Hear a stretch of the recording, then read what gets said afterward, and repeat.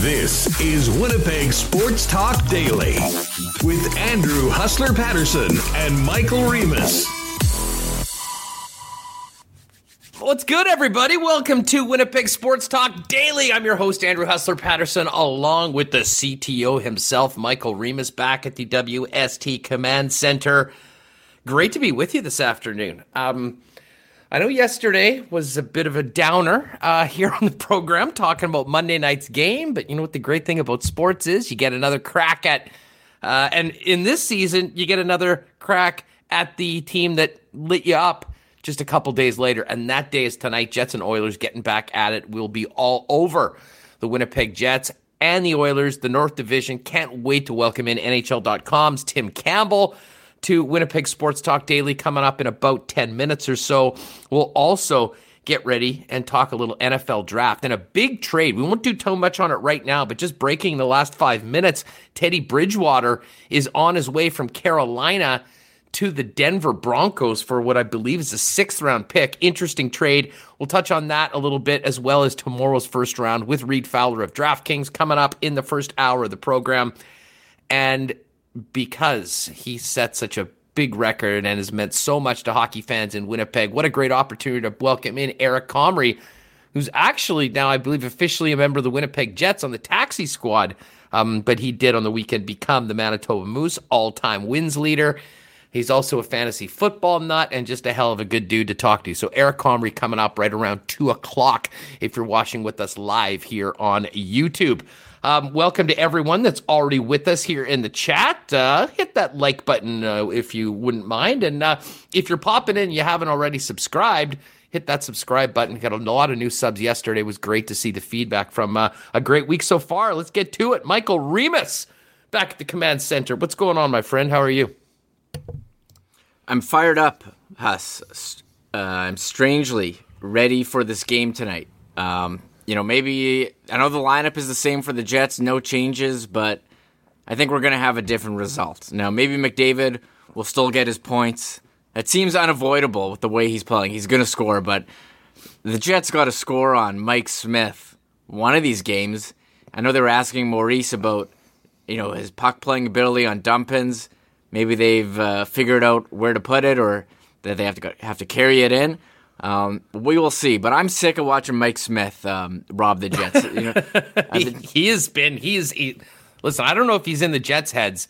He's in Jets fans' heads right now. I had quite a few conversations about Mike Smith yesterday that went something along the lines of, the guy was almost out of the league last year. He's 39 years old. What the hell is going on this season? And man, if you listen to Dusty and the guys in Edmonton, I mean, all of a sudden it's gone from complete anger when the Oilers were basically resigned to signing Mike Smith because no one else was available to, oh my God, how much are we going to have to pay this guy to come back next year at going into 40 years old? But man, he's had an unbelievable season and he has been a huge difference maker against the Winnipeg Jets, although I don't think we can really identify goaltending as the big factor in Monday's game. And as I said, we spent a lot of time talking about Monday's game. I think much like the Winnipeg Jets, we'll try and put them behind it. Probably don't need to do another full breakdown of what happened on Monday night. Although it is interesting with basically the exact same lineup, Connor Hellebuck going back at it again. And I think the Winnipeg Jets in some ways are just trying to erase what happened, albeit had some probably uncomfortable video sessions yesterday, and go out with the same lineup and now hope to have a much better result, which is going to start with playing much better as a 5-man unit defensively before we even talk about getting anything past Mike Smith. Yeah, Andrew Kopp said it best the other day. They're going to strap their balls on and go back to work. So pretty much the same line. They're going to make sure they're strapped in, ready to go. And I think Wheeler said today, strap them on, boys. Dig deep, strap on your balls, and go to work. I mean, It's time. They're going to bring it tonight. So Wheeler said, look, you give McDavid 4 breakaways, you're going to have a bad time. I think they've figured out, don't turn the puck over to him and give him a breakaway where he has so much time he can, look behind to see how far away everyone is behind him and do, the craziest stick handles and put a highlight reel one past Hellebuck. So I don't know, maybe we'll have a different result with the same lineup. I see a lot of people in chat saying, let's make some changes. Let's put in, some of these young guys. Where's Heinola, Sandberg, Or, even I've seen tweets asking for Sami Niku to be in the lineup, but no, they're not changing anything up. They're going to say, hey, that wasn't the real Jets. We're going to come back and have a better performance. And look, I thought they were going to have a good showing last game after, what was it, the 2-game losing streak? Or no, sorry, 3-game. Now it's a 4-game, right? 5 against the Oilers. But I'd like to think that they're going to have a better showing. You would like to think that, Huss. Yeah, no, I mean, 100%. And to be perfectly honest with where the team is right now in the standings, I am less concerned with the result. I mean, if you told me the Jets played a hell of a game and went in and limited the other team's chances and, whatever, didn't, scored one less than the Oilers, I think I'd feel better about that than, if they... Well, I mean, listen, if they win's a win, you want your team to get out there and get a W. But again, we're talking about just this team turning around from where they've sunk to with the way that they've been playing. And Paul Maurice talked about it. I mean, this goes to the fundamentals, shorter shifts, attention to detail, just making the simple passes, winning a battle. I mean, all of those things need to be better tonight. And, I think from the Winnipeg side of things, you certainly would hope it will be because we know the team, this team is flawed. I'm not going to say that they're not, but they're not flawed like we saw on Monday night. And I think this is going to be a bit of a gut check for this team. I think there'll be a real measure of pride in the locker room, but also a challenge to themselves to go out and do what they had done that got them to this point in the season. Although, as Paul Stastny mentioned, Remus, there had been some concerning signs over the last 10, 15 games, which have sort of really mushroomed in the past few games. And better fix it now because you're not going to have time to do it in 2 or 3 weeks if you don't get it done. Yeah, we were talking yesterday how it's starting to remind us of 2019 when the team got off to that great start in the first half and then had a pretty rough second half. And I don't want to say coasted in the playoffs, but weren't playing their best hockey heading in and went up against a red-hot St. Louis Blues team, and we know what happened there. So I do think... you don't want to be, trying to figure out your game and going through these kind of issues as you're heading into the playoffs. But as Stas, you mentioned, they hadn't. I had said like a month ago, everything's great for the Jets. No one's been injured. They're not changing the lines. They're looking great. I mean, I thought they were playing pretty well. So, you hit a couple injuries here. Lowry, I think that one's tough. Ehlers, even tougher. I thought Appleton, looked great on the first line. He had a ton of shots. He's putting his ass out in the slot on the power play. Wheeler's passing over to him from the boards. Maybe they can put a couple in early. They gave up the first one the other day and went downhill from there. So we'll see. Yeah, they scored a minute into the game against Toronto on Saturday night, and that unfortunately didn't help. But and Mitch said, and shout out to the Godfather there. Oh, and big Mike Howard and KC. What up, Mike? Great to have you here with us. Thanks to everyone that's joining us live here in the chat on YouTube. Hit that like button, please. Honestly, Mitch had said, "Hey, there's no moral victories. It's all about the win." Is the to me the 2 points is, I don't want to say it's secondary, but how this team plays and how they react to what happened on Monday and this past week, to me, is the most important thing tonight. The result, listen, you definitely do want the result, but when the result really matters is in about 2 to 3 weeks when these teams probably begin the first of a best of 7. And, whether it's individual performances tonight, guys stepping up, playing their role, doing what they need to do. Attention to detail in the defensive zone, playing as a 5-man unit. All of these things need to be better. And again, I think if you do those things, you give yourselves the best chance to get that final result. But honestly, going into this first period tomorrow, I think there's going to be some things that people are looking for outside of just the scoreboard as to how this team is responding. And honestly, Remus, this is the time for the Winnipeg Jets to respond. As you mentioned, they've lived a pretty charmed life this year between the all-star goaltender, bailing them out when they've needed to, with some opportunistic scoring, taking advantage of some off nights, whatever it is. They got the wins and they're in the spot. You are what your record says you are. But again, if you look at what the record is over the past week and a half, it's ugly right now, and that is a pretty good description of the way they've been playing. And that, to me, a right off the opening puck drop is what I think I and many Jet fans are hoping to see, a big turnaround from Monday night. Yeah, I mean, that's pretty, sadly, Huss. I mean, if we just want to see an effort. I mean, that's pretty low bar for this team that had been, Well, it's not as much the effort, because I actually didn't mind the effort, especially in the first period. But I thought their reaction to coming to those couple goals late in the first period, was atrocious. And there was absolutely no response in the second period, to the point that, they got embarrassed on home ice. And, hey, sometimes you go through those things, and it's not as much what happens, it's how you react to them. And this is a big opportunity for the Winnipeg Jets, I think, to maybe reinstill some of the faith from the fan base here, and also in their final chance to, go against Edmonton, an opportunity to, remind them that this is not going to be a walkover in a best-of-7 series, assuming these two teams meet in a few weeks. Yeah, I see a lot of people in chat pointing out the Jets' poor record at home this year. Also, poor record against the Oilers this year, especially, losing 5 in a row.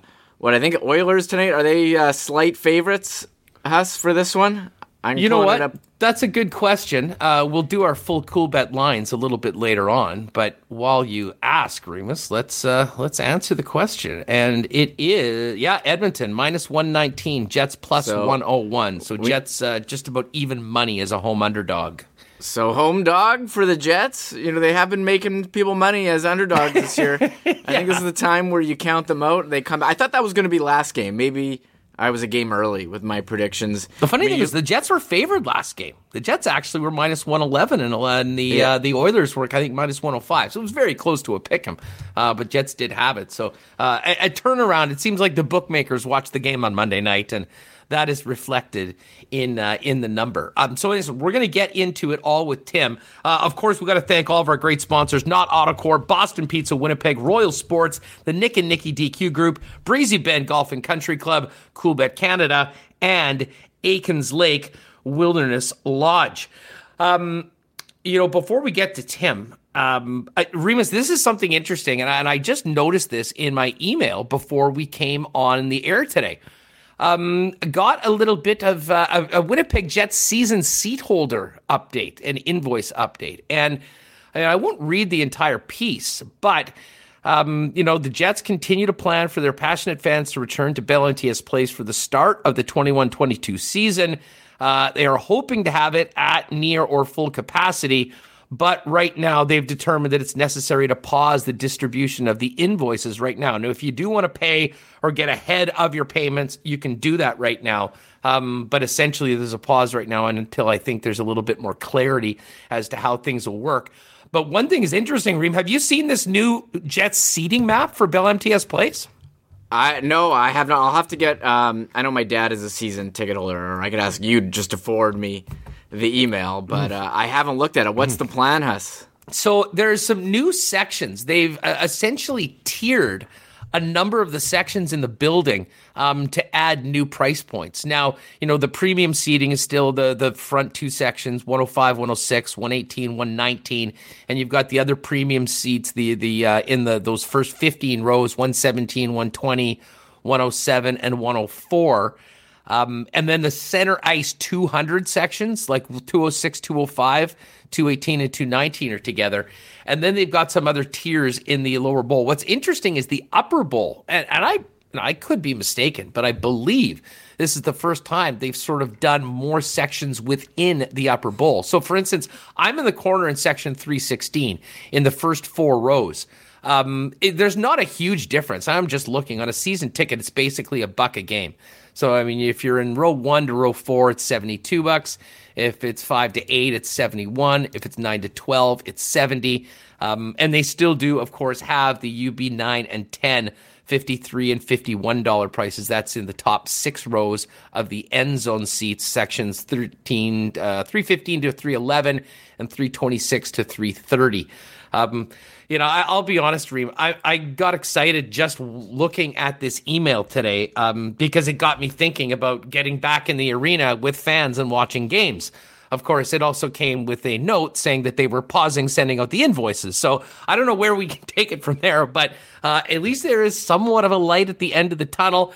And I'll tell you what, regardless of what section people have their seats in or how many of us will be allowed into the building when it finally is open again, it'll be a great day for Jets fans and the organization to open up that building again and get people into Bell MTS Place to watch the club. Oh, yeah. I hear you, Huss, definitely. Sorry, I'm just getting Tim set up here. Excellent. Okay, while we get Tim Campbell ready, I will mention to you, man, I was talking to the Royal Sports guys last night. We're cooking up a couple fun things with the Royal guys, but I did see the new NFL draft hats. Of course, round 1 is tomorrow. My old buddy, Dave Rue, Pemby Dave, was rocking his beloved Rams version of the lid. I may have to pick up a Chiefs one, but if you do want to get them, they're nice this year. Sometimes they are not very good. These ones are awesome. You can pick up all 32 teams available right now at Royal Sports. And in addition, while you're there, check out soccer, baseball, hockey, everything to do outside, including new bike stock coming in on a weekly basis despite the worldwide shortage, and e-bikes all at the back of the store. When it comes to sports, there is nowhere better than Royal Sports 650 Rally EK and the Superstore 750 Pembina Highway. And I got to give a shout out to Nick and Nikki DQs. They do have those great 2-for-5 treat nights after 8 p.m. at any of their 4 locations. Regular listeners know them well, but it's DQ Niverville, DQ Northgate, DQ Polo Park, and DQ St. Anne's. 2-for-5 regular cones, dip cones, and small sundaes after 8 p.m. at any of the 4 Nick and Nikki DQs. And if you got a little celebration coming up, even though you can't have a big gathering, you might not have a ton of friends around, but you can get a DQ cake, and you can hit them up on Instagram. They've merged all 4 accounts into one at DQ Manitoba, and they'll even help you with that order via social media. All right, well, I'm really looking forward to this. This next guest is a great longtime friend of the program, and I will tell you, for those that have been around following what we've been doing on the radio here in Winnipeg leading up until now, a very special guest, because he is, in fact, the first guest that ever joined us back on the first ever show before it was even called Hustler and Lawless. It was the Saturday Sports page, and this individual was kind enough to join us from Augusta at the Masters. It's Tim Campbell, longtime Free Press writer, and now with NHL.com, and joins us now. Tim, so great to have you on the program. How are you? I'm good, Huss. It's very good to see you. Well, I appreciate it. And, we're having a lot of fun. It's a new format. We're sort of we got the run of the place now, running it ourselves. And the reaction's been amazing. And we were really looking forward to having you on. Kind of an interesting day to have you on. Of course, for folks that, aren't following Tim, follow him, by the way, at Tim NHL, covering the North Division, the Western Canadian teams, especially Winnipeg, Calgary, and Edmonton. And a perfect day to get you on today over another matchup between the Oilers and the Winnipeg Jets. Tim, before we talk about the season series between these clubs and where we're at, let's focus in on Monday. You watched a lot of both of these clubs, but especially the Winnipeg Jets. What the heck happened to the home club on Monday night? What did you think?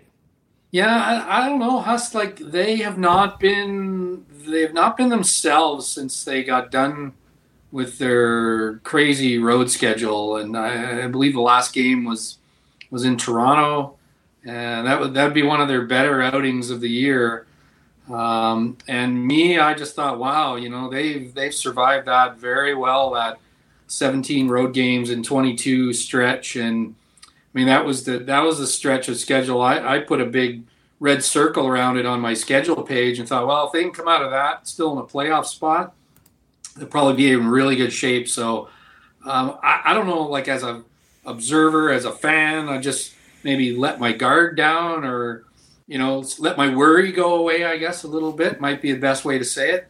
The flat game then against the Oilers when they came right back, you could write that one off, but that's just kind of continued now for 4 games here. So things have gone a little awry. They've, it's a bit confounding, because the toughest part of their assignment, I would give them pretty much straight A's.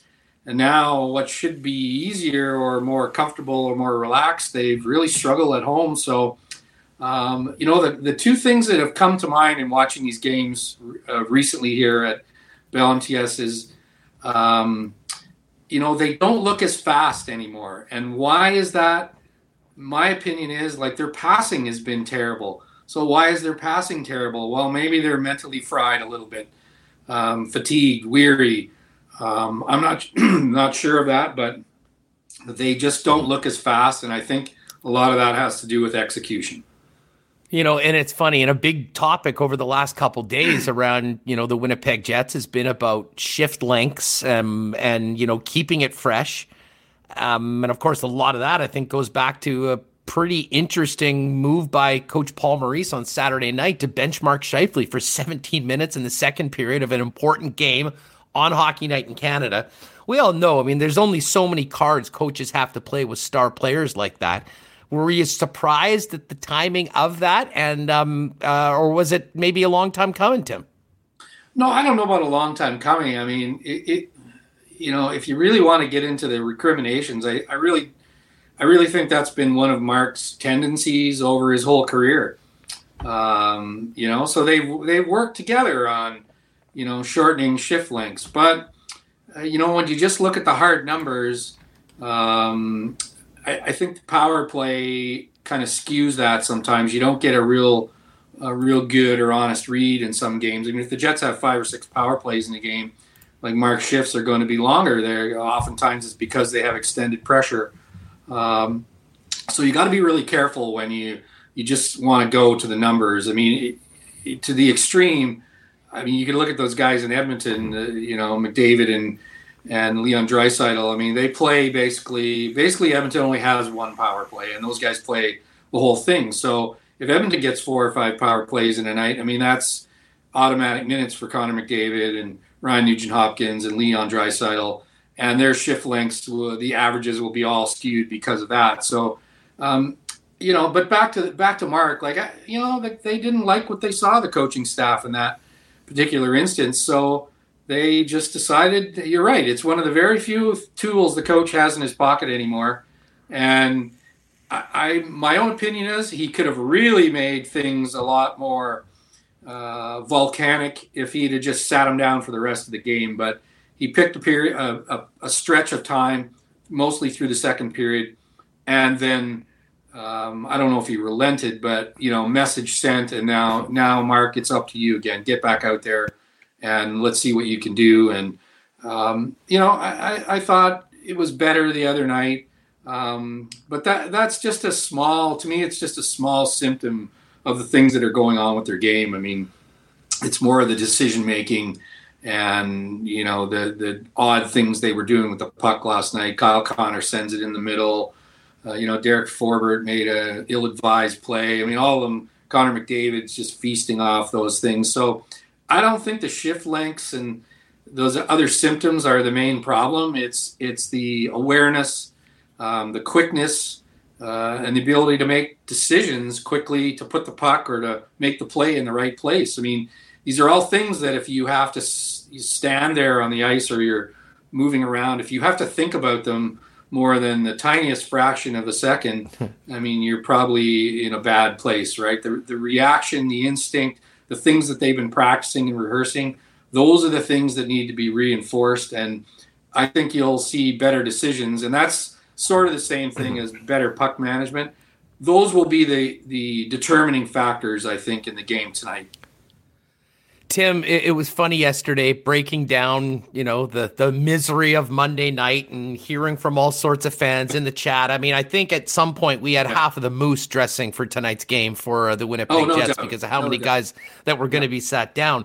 It is interesting because Maurice has been changing the lineup frequently. You've got a couple guys injured right now. There's been the talk about the rotation, trying to find the right mix on the blue line.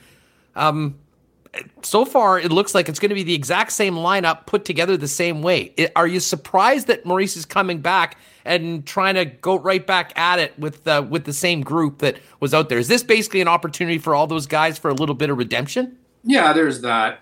I don't know I really don't know what the other realistic options are. They have a couple of injuries now, so that limits some of the things they're able to do. And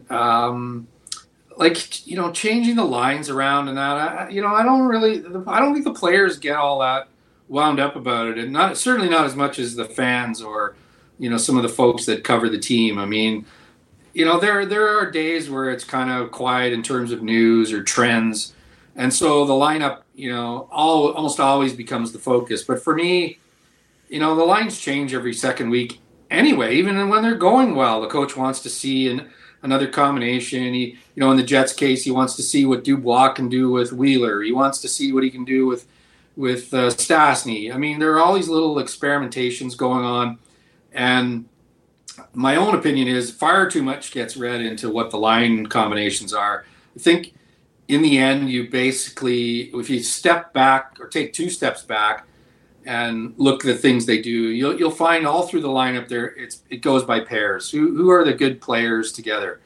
And, that almost always comes down to Lowry and Kopp.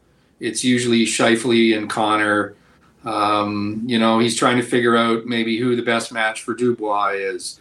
It's Morrissey and usually Pionk. I mean, we can go through it over the history. I mean, this year it's probably it's also probably Thompson and Lewis. I think those guys have graded well above average for the first bunch of games this season. So you find your pairs and then you build around that. That's almost what every team does. There are always changes, and I guess when a team is losing, you feel the need and the urge to switch something up. But I really do think they'll have been harping on this for 2 days in their video, no doubt. Better decisions, and why did we make bad decisions? They'll be examining that. They'll probably quiz the players, and they'll be showing the video about, you could have done this or you could have done this, but you did this. And the players themselves, they know what they've done wrong. They know where their poor choices have been, and they'll get back out there in the morning, skate today, rehearse a few things.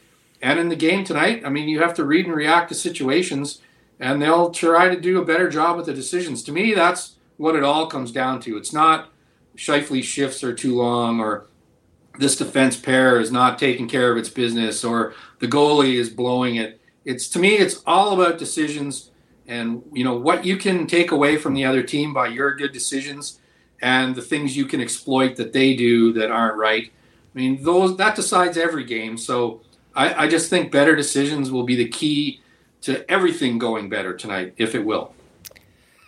Tim, obviously there was much consternation around here after Monday's game, but big picture, this is now 5 in a row that Edmonton's beat Winnipeg, which is not a good sign going into a likely best of 7 series. Why have the Oilers been so successful against the Winnipeg Jets in your mind? And starting tonight, what do they need to do better, other than the things that we just discussed, the very simple basics of the game, to get one up on Dave Tippett's squad? Well, there's 2 answers to the question. One is, do a better job of, staying above the puck. You hear coaches talking about that all the time, especially when McDavid and Draisaitl are, pushing up the ice. I mean, you have to – sometimes you might have to sacrifice a bit of offense. So, I mean, that awareness to limit those guys, you're never going to stop them from getting chances. But a bit of sacrifice to limit or put yourself in good positions. I mean, you can't just stop on the ice, but, maybe a little more caution when those guys are involved. I think I heard Andrew Kopp saying the other day, maybe a little more bumping and getting in McDavid's way just to deter his path sometimes. I mean, you can, from the press box, you can see him winding up a lot of times. He circles back and tries to get the puck coming up the ice. And, I don't know what goes through the players' minds when they're on the ice, but, it's probably something like, I think it was from the outdoor game, Alex Pietrangelo, the outdoor game in Lake Tahoe. He saw Nathan MacKinnon coming up the ice. I just love that YouTube clip or that live clip. He sees MacKinnon picking up the puck like he's basically in front of his own goalie, but he knows he's coming up the ice, and they have him mic'd, and he just says, "Oh boy," because he knows what's coming. And MacKinnon actually scored on the play. To me, it's a classic NHL moment. So there's that with McDavid. And then the other thing is, I don't know, everybody was asking about this today. 5 in a row, the Oilers have beaten the Jets. But if you're the Jets and you've been listening, if you're watching the Jets and you've been listening, they don't see it that way. Yes, everyone's going to throw it in their face if it becomes a playoff series. Oh, Edmonton beat you all these games. But if you go back and look at the the events or the circumstances. Like the 2 games the Jets lost in Edmonton during that crazy road schedule in March were both outstanding 1-goal games. And, could have gone either way on both sides. And McDavid was a difference for sure. So there's 2. And then the 3-0 game that was here, the first game back after Winnipeg returned from, a lengthy stay in the road. Like, to me, I take that one into my garage and dump it right in the trash bin. I mean, to me, it doesn't mean anything. They're mentally fried and worn out. That game isn't going to teach you much other than reinforce what I just said earlier. Good decisions will lead to good results. There probably weren't a lot of good decisions that night either. So is it a trend against Edmonton? Well, I suppose they have good players, and they've certainly got a goalie who's been playing really well this season, well above average. And, but how do you combat that? Well, if you sit and worry about them all the time, I'm not sure you're going to get very far. They're quite focused on their own game, the things they need to do, like to do, and the things that they're good at. I mean, that's where the coach, you can tell what he says, especially this morning, what they're drilling down on, what they're good at, what they've had success doing. Those are the things they're going to worry about. And, beating Edmonton in the future, that will be a byproduct of getting back to being the better team that they are, that they know they can be. So me, I don't get the sense they're really worried about Edmonton. Yeah, they're asked to talk about it. And if they lose 7 out of 9 or whatever the number is going to be, it'll be a number you'll hear until the playoff series is over, whichever way it goes. But I don't get the sense they're all that worried about it. They're more worried about the little flaws and improvements that, they can deal with in their own game. Tim, one of the other things about Monday's game that, you really, really felt it was the absence of Nikolai Ehlers. And, we've talked about Ehlers before. I mean, the player that he's blossomed into and just how important he is. But holy smokes, I mean, you want to talk about simple things and the basics.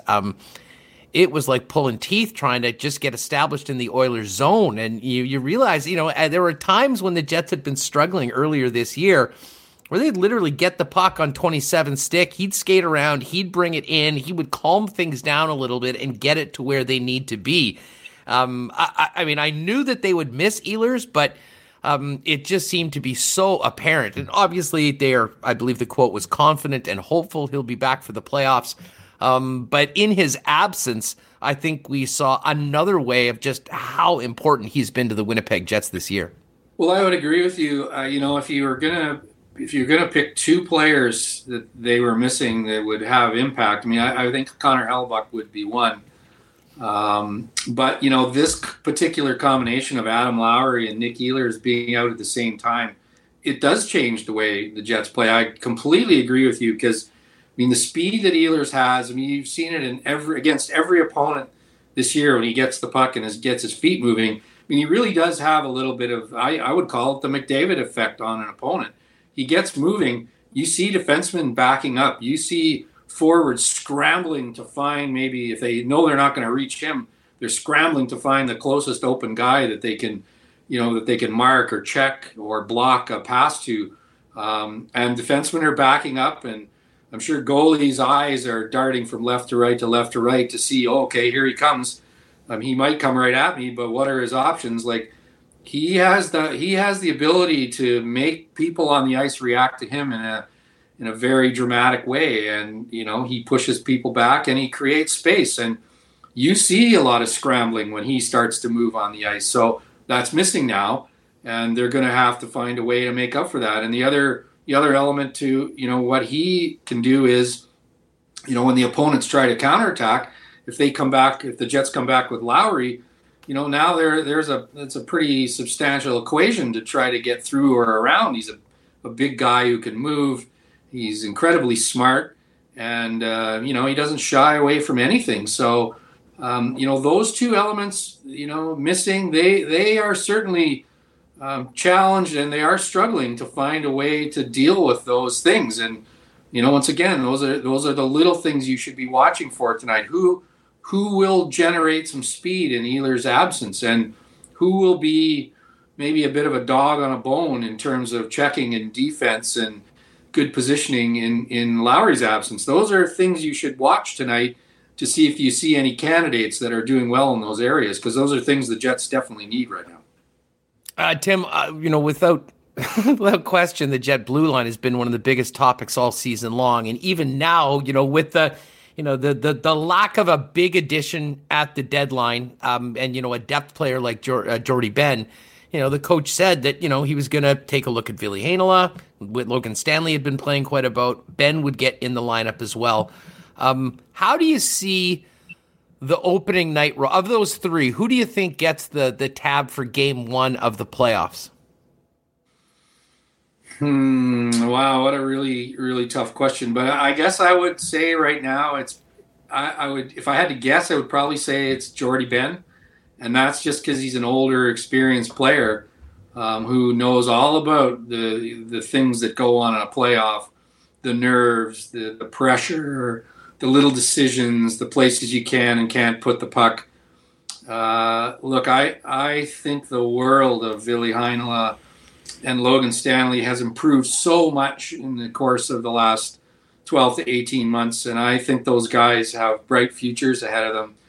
But I just think the Jets, would lean right now towards Jordy Ben. Now, that could change over the last 9 games here. I think whenever Stanley will get a chance or two yet, and maybe even Ville to come back in, they will be watching those guys with a microscope to see how they're dealing with some of the pressure situations. And they'll be wondering within themselves, they probably won't even talk about it, but they'll be wondering, okay, what does that tell me? How is this player going to deal with some pressure when it's playoff, when every hit is finished?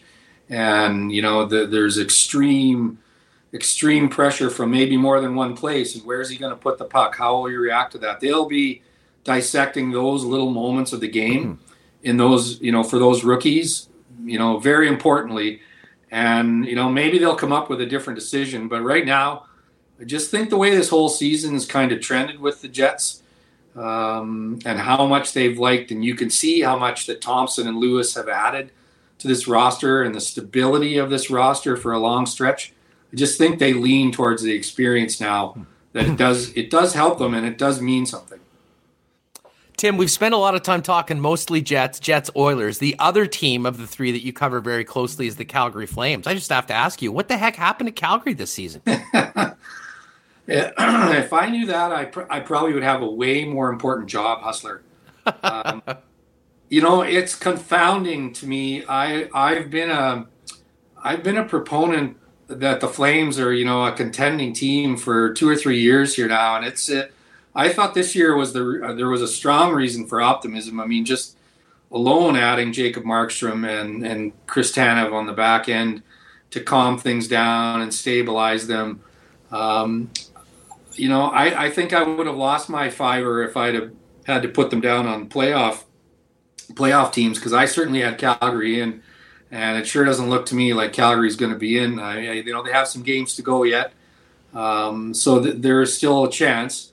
But they haven't scored and they haven't been consistent, and they, we talk about the Jets having 3 or 4 games here where they've been distracted and unlike themselves. Like, to me, that's almost Calgary's whole season.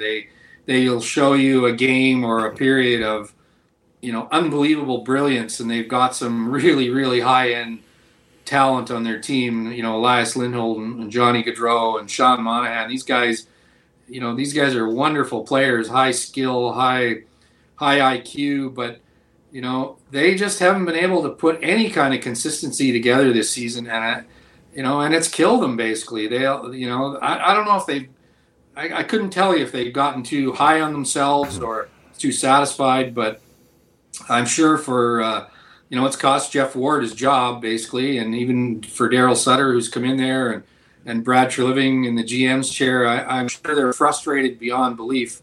They probably can't even imagine they would have been in this spot with the players they have. So I think you'll see some very, very deep soul searching about that roster over the off season that's ahead of us. And, I would think chances are more likely than not that some massive changes are underway, not some tinkering around the edges, because I don't see how you could just return with the same group and say, well, Daryl's had a chance to coach them a little longer and really expect a whole lot to be better. I don't think Daryl's changed that much, to be honest with you. Just a different voice and a different maybe determination about the defensive end of things. But, I don't think a lot has changed in the way Calgary has played. They tried to be more responsible, but their consistency has lacked badly. And maybe the worst of all the Central Division teams, I would suspect. No, I think you're right there. I mean, the ups and downs of Calgary's season, and really, if you want to look at what happened to them, look at their season series against the Ottawa Senators. While everyone else was getting wins, they were losing, and that really is the difference. But just one more on Calgary. We know Daryl Sutter's situation. He signed a 3-year deal. He's back. He's evaluating for next year. Brad Treleving, has now changed another coach and made another move. You only have so many of those. Who do you think is more impact when it comes to making those moves and deciding who's going out and who's coming in? Who's going to be more influential? Is it the GM or is it Daryl Sutter? Well, I think that's going to be a 50-50 proposition in the end. Because here's why I think that. Like they've gone along. They've had different coaches here now in the last three or four seasons, and I think the evidence is all right there before us. I mean. Okay, so they didn't, they didn't like Bob Hartley, so they dismissed him. And then Bill Peters got into a bad situation, and then he left.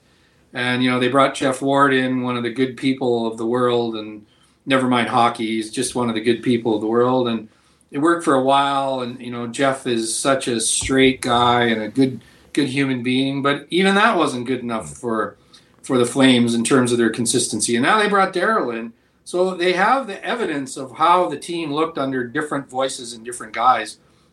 And now Daryl's going to be there, like you mentioned. His contract is for more time after this season. So do you really think Brad Treliving's going to go and try to find players or make changes that won't fit under Daryl's guidance? Like Daryl knows how he wants his team to play. He's pretty set on that. I think he's pretty wise in his ways. He's got a couple Stanley Cup rings to prove he knows what he's doing. His message is a little, gruff at times, I suppose. He's not a great media performer. I don't think he really even cares much about that. But in the communication with those players, the message will be pretty straight. So I don't think Brad Treliving's going to go and try to find players that won't fit under Daryl's system. Daryl will be very clear about what works and what doesn't. I think Brad will have a pretty clear picture of that as well and know what to do. I think the combination of it gives them pretty clear direction for the future, and we'll see what those moves may turn out to be. But I think there will be some, and it will definitely be a collaboration, because otherwise they might as well both walk out the door if they're going to do different things. Tim, it's been such a pleasure having you back on the program. We still always think back to joining us from Augusta 15 years ago when we got all this going, and there's been lots of changes, but one thing that doesn't, we always love talking to you on this program. Thanks so much for the time, and let's do this again soon. Let's do it again soon. I mean, ever since that day where, I was at Augusta National, I do remember sitting there talking to you guys for a while before I went in for the day, and it's always been fun, and I know it will be in the future. Good luck with everything. Hey, thanks so much, Tim. Great stuff. There's Tim Campbell covering the Jets, Flames, Oilers for NHL.com, and you can follow him on Twitter at TimNHL. I'm going to get to a little bit of golf, but mostly some football talk, and then Eric Comrie of the Moose just set the team's all-time wins record on the weekend. Will join us coming up at the top of the hour. Of course, we're brought to you by Knott AutoCorp. Why not get into the car of your dreams at a great price with the help of the Knott team? They're down at Waverly and McGillivray. And not only do they have an incredible selection of Teslas and all sorts of vehicles for you and your family, they'll also help you consign your vehicle right now if you're looking to move, upgrade, or get out of a lease. Find out more at Knott AutoCorp, Waverly and McGillivray, or online at knott.ca. And it's another game night, which means you can call your shot with Boston Pizza, pick up any pizza flights, orders, or Molson product, and you get a chance to call your shot. You can win instant Boston Pizza gift cards. You can win a custom-made outdoor rink for next winter for the backyard, or even a VIP NHL experience. Take in, delivery, or dine in all local Boston pizzas. Call your shot with pizza flights and a Molson product. All right, we got the NFL draft starting tomorrow. We got the Valspar teeing off. Who better to talk about it with than our pal Reid Fowler of DraftKings? Let's bring Reid in right now. What's going on, dude? Great to talk to you again. Hustler, thanks for having me. Yeah, this is a busy time for someone like myself, covers football and golf, but very exciting. There's, the rumor mill is at an all-time high. Everyone is the vibrations of chatter about who's going where, why that person shouldn't go there, and maybe some sleepers that we were not thinking about right now in terms of the NFL draft. It's pretty exciting. And the Valspar is a great tournament. It's a great course. It's challenging. So it's an exciting week. It is. And I think if we get into football, it could take us a long way. So just before, we always do some golf picks and follow golf for our friends at Breezy Bend Country Club, breezybend.ca, getting that waiting list for next year. Before we talk NFL draft, who are you on this week for the Valspar? Our boy Corey Connors has had some nice results as of late. And he's kind of a tasty 22-1 number. Who made the Reid Fowler card this week? Yeah, on DraftKings Sportsbook, Corey Connors is all the way up at plus 1,600. So that's pretty high up. That's pretty high up there. I don't know. Look, Connors has been playing great for the last 6 months. It's not just like the last, 6 rounds or even 6 tournaments. This guy's been playing great for half a year, and he's been getting better every single year. So that's a testament to him. But that's a little too short for my liking for Corey Connors. I think he's a great player. I could talk a lot about him just because of how well he ball strikes. But it was Tyrell Hatton, but he withdrew having contracted COVID-19, so he's out. Sungjae Im is going to get those Tyrell Hatton shares that I had initially on him, and I'm just going to go to Sungjae. We're on a Florida course. It's Bermuda. It's difficult. That's what we want from Sungjae. The irons are coming back. We saw that come last week. So give me Sungjae there at 25-1. It's plus 2,500 on the DK Sportsbook. And there's guys deeper down. If you take a look at the last 5 winners here, Hustler, it's Adam Hadwin, another Canadian. There you go. He was at, I think, 125-1 when he won. So plus 12,500 here in the States on how we read the odds. And he was really the outlier, right? Minus 14 at a tough course. He played fantastic, and he was playing great that entire year. I think he's the outlier. If I had to go deep, there's guys that I like. Taylor Gooch is at plus 8,000. Sam Burns, I believe, is at plus 6,600. So 80-1, 66-1. Those are some guys. Maybe take the top 5, top 10 markets on those guys. But I think this win is coming from the guys up at the top, and I think Sungjae is right there. I love it. I'm always on Sungjae, so that makes me feel good going into the week. But our focus for the next few days before we get to Sunday is going to be on Cleveland, Ohio, and the NFL draft. You know what? I'll get you to fill us in on maybe some of the unique offerings of people that can bet on the draft in a minute. But just first off, I mean, we've heard all about the quarterbacks. We assume it's going to be Trevor Lawrence going to the Jags, Zach Wilson, number 2 to the Jets.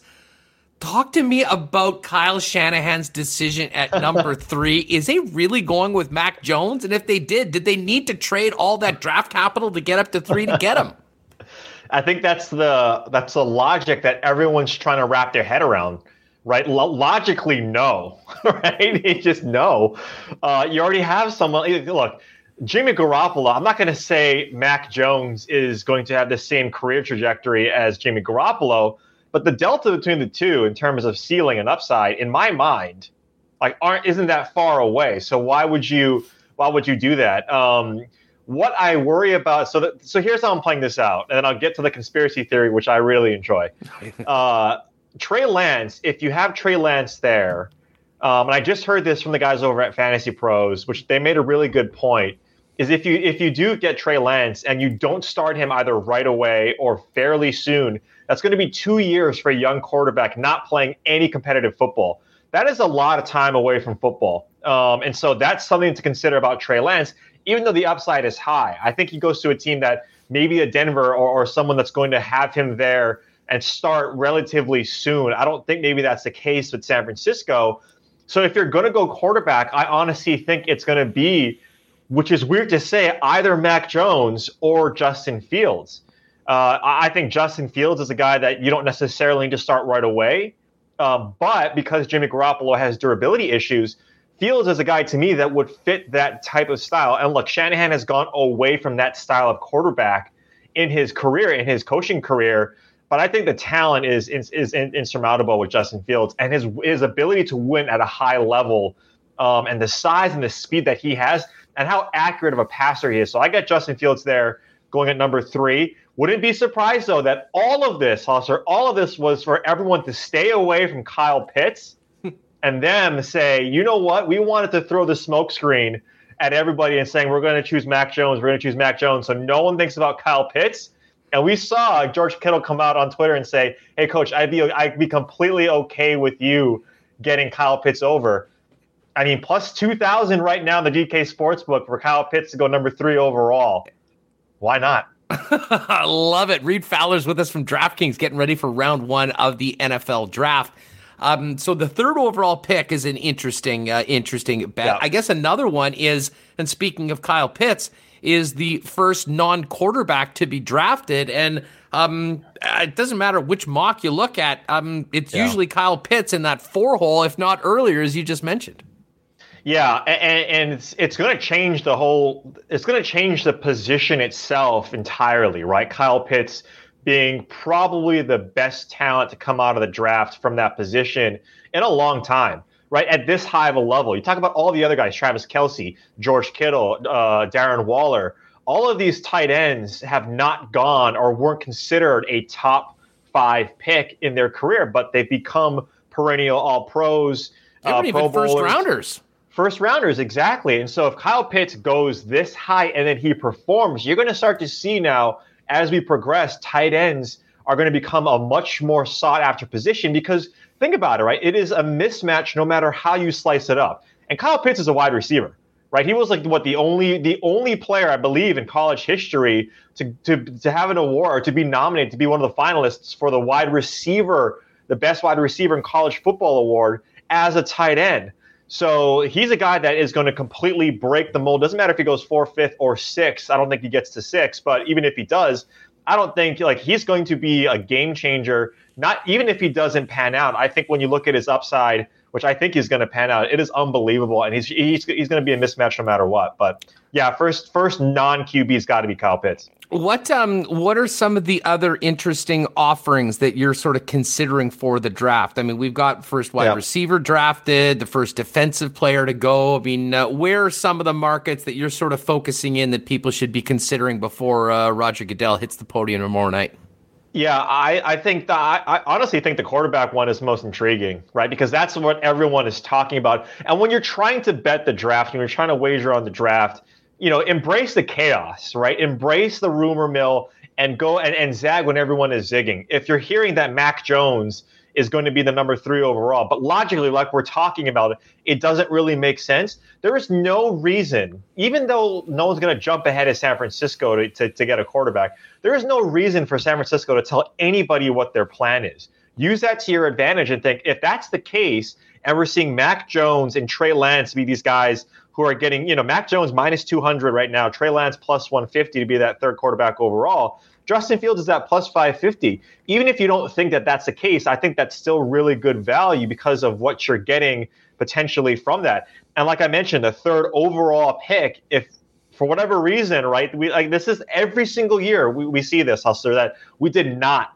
expect something to happen, and that was the case. Embrace that type of chaos. I think that's great. I think getting guys like the Patriots drafting a quarterback, jumping inside the top 10, which I think is true, especially with the Teddy Bridgewater trade. I think that you're seeing Denver probably hedge their bet against not being able to get one of these top 4 quarterbacks, because I do think that the Patriots do swoop in at either 6, 7, or wherever it is. Maybe Detroit gives up that pick, and they go get Justin Fields if he's still there.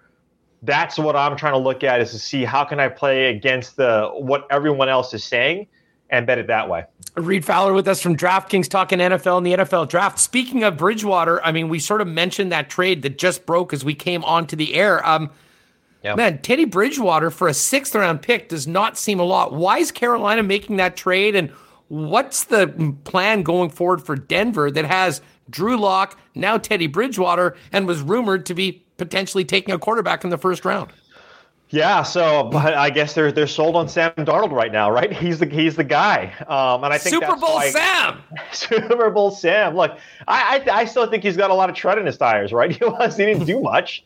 And what have we seen? Every single time a player gets out of Adam Gase's system, let's call it that, they perform, right? They perform really well. Look at Tannehill. Turned into an all-pro. Right, Devontae Parker, all of these guys. So I do think that there's still some upside with Sam Darnold. I do think Carolina then goes offensive line for sure to protect that. And to make sure that trade makes sense, right? It's not only about football, it's also about business. They want to make sure that trade made sense business-wise, so they're going to protect their asset. But for Denver, I think this says a couple of things. That they're out on Drew Lock long-term, obviously. Right, they're not going to re-sign him to a long-term contract. Number two, I do think that no one is budging on their top 8 picks. Right, no one's giving up their top 8 picks already. Everyone is staying put and not listening to Denver's calls. And then this is why you're kind of, even though it's the 6th round, this is why you're seeing Denver give up draft equity and draft status. Draft equity. And that means that in my mind that the Patriots, even though a lot of people are saying, oh, this is not what Bill Belichick does. This isn't Bill Belichick. Like we ever know what Bill Belichick. And that's the problem I have, especially during draft times. Everyone thinks they know what all of these coaches and all of these teams are thinking. We don't have the slightest clue on what they're thinking, especially Bill Belichick. Look at what he did in the free agent market where he spent all of this money. I'm projecting he's not thinking he's going to be in the top 10 or top 15 picks in the first round ever again. So why not go all in, get inside the top 10 to get your quarterback for the future for the next 15 years and not have to worry about that? That's what that kind of tells me. And that Teddy is just a good insurance policy. We've seen that time and time again. So this is a smart move by Denver. Assuming that Jimmy Garoppolo is in fact alive on Sunday, will he be on the Niners roster? And if anyone's wondering what that means, check out Kyle Shanahan's very bizarre quote earlier this week asking if he could guarantee whether his QB is a Niner on Sunday.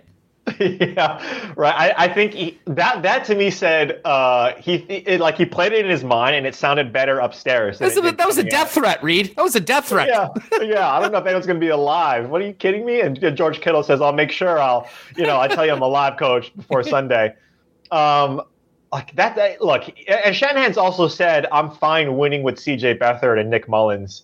Well, I would also argue, Shanahan, that you were forced your hand with Nick Mullins and C.J. Beathard. They weren't your first choice because they were second and third string quarterbacks, right? So I do think Jimmy Garoppolo is a Niner. I think Shanahan is not someone who's impulsive when it comes to that type of position.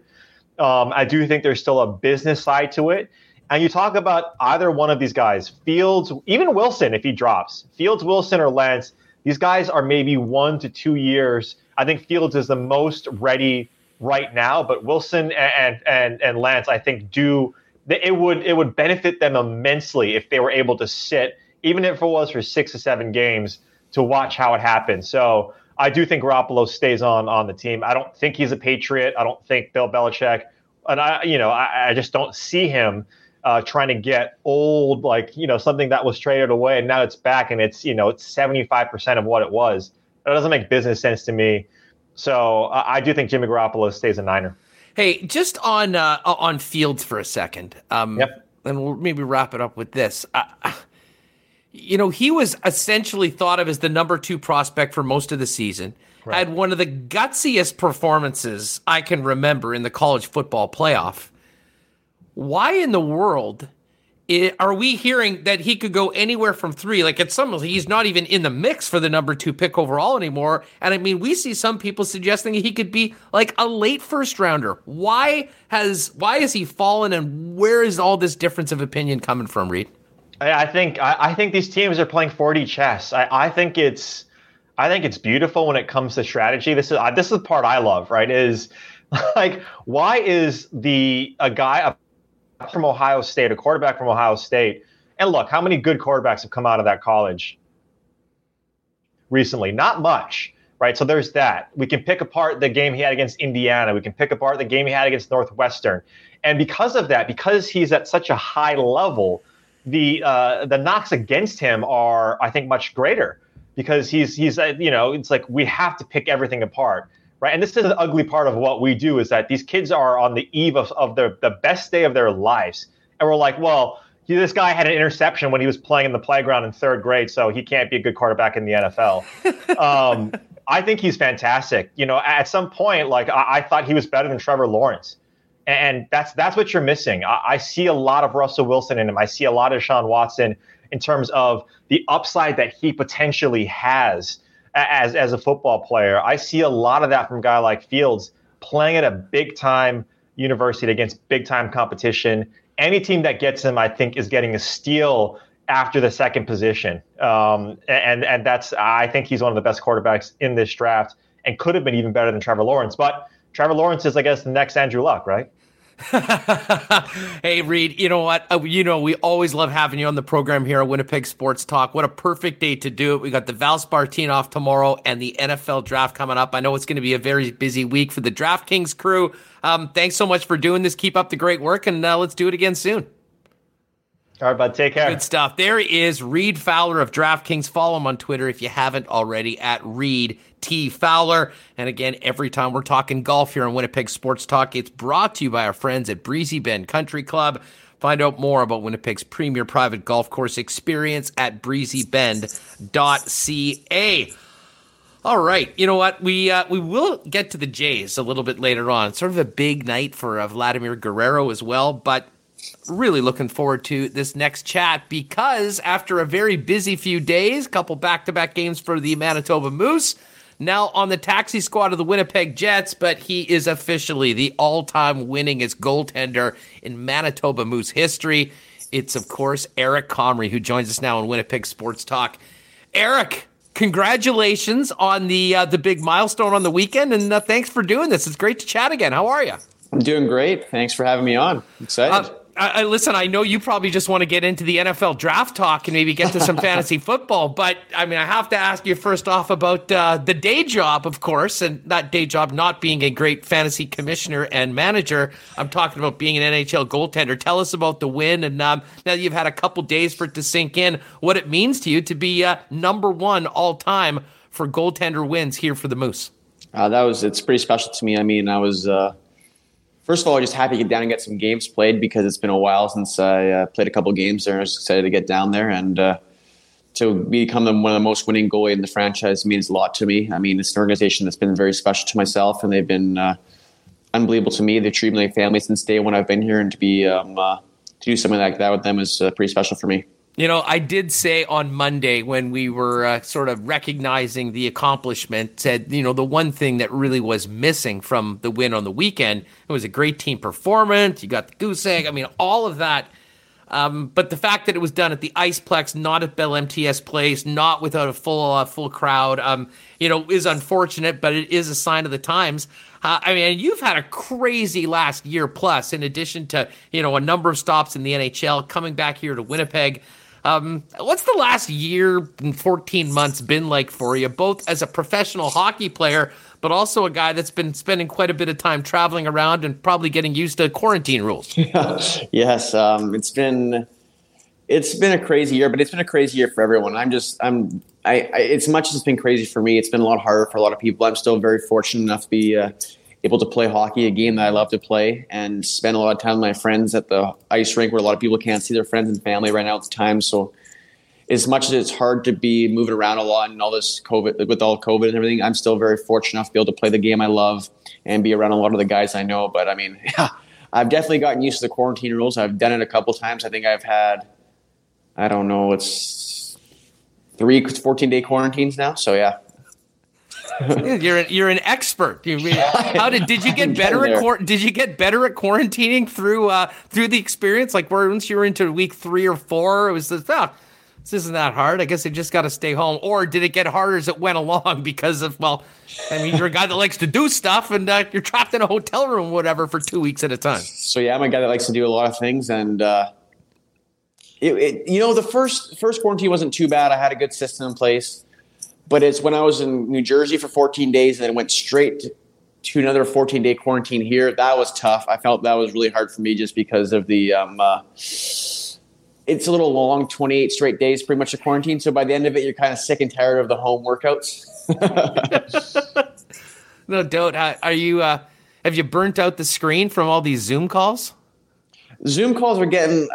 I'm kind of over the Zoom calls. I want to start seeing people face to face. It's time to start seeing people face to face. Hopefully soon. I mean, hopefully that everything opens up very soon. We get back to being normal. But I mean, it's a good alternative, but it's still getting time to start seeing people face to face, right? Yeah, agreed 100%. Eric Comrie's with us here on Winnipeg Sports Talk. You have had a great impact within the Winnipeg Jets organization, along with the Manitoba Moose organization, and you had that opportunity to bounce around a little bit in the NHL, but to come back. How are you feeling right now about your place here within this organization, the opportunity provided to you, as well as what's to come for both the AHL and the NHL club heading into the next few weeks? For sure. I mean, you don't really know what the future's going to hold. I'm just really excited to be part of the team again, back in the taxi squad. I got a lot of good friends here. Pretty much my family. I treat a lot of these guys like family. I know them so long, and they've been together so long. I mean, they're all fantastic guys. So it's just for myself, it's just trying to see where that's going to go. Hopefully the team gets a lot of wins and we go for a long run. And I'm here till middle of July and we get to win the Stanley Cup. That's the main goal right now. Give us a bit of an idea what Taxi Squad's life like. What's the schedule? How does it differ? I mean, is it essentially, just like being on the team in a situation where you wouldn't be dressed? Or is there any other part of it that maybe fans wouldn't know? It's kind of a weird scenario because we're paid to be hockey players, but we're really just hockey practicers. So it's kind of it's a little bit of a weird scenario where you're like, don't get me wrong, it's still a lot of fun to go to the rink every single day, but we play hockey because we want to play games. That's why we had so much fun. A lot of the guys actually got to go down and play some games for the Moose. That's why we had so much fun going down and playing those games, because as much as we love the game, we love playing it more than anything in the world. And the reason why we practice is to play the game. And it's not the most fun thing in the world always just having to practice, but they do a good job. I mean, the coaches run really good skates. A lot of times we get a little bit of a bag skated in practice. And the Wolf man, Jake Wolf, our team trainer, puts us through a little bit of a workout. Usually not super easy, so we're staying in shape at least. Hey, let me ask you about the time with the Moose.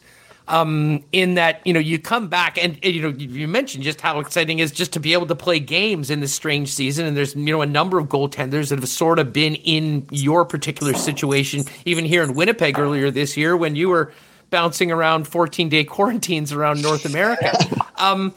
The team this year, and the Moose is the entire season for the Moose has been bizarre. I mean, trying to figure out a way to make a Canadian division work in the American Hockey League took a bit of time. I mean, you had a homestand that was about a month and a half with two 11 and 12-day breaks in the middle of it. I mean, just as a player from the schedule perspective, how weird has this season been for the guys in that Moose dressing room?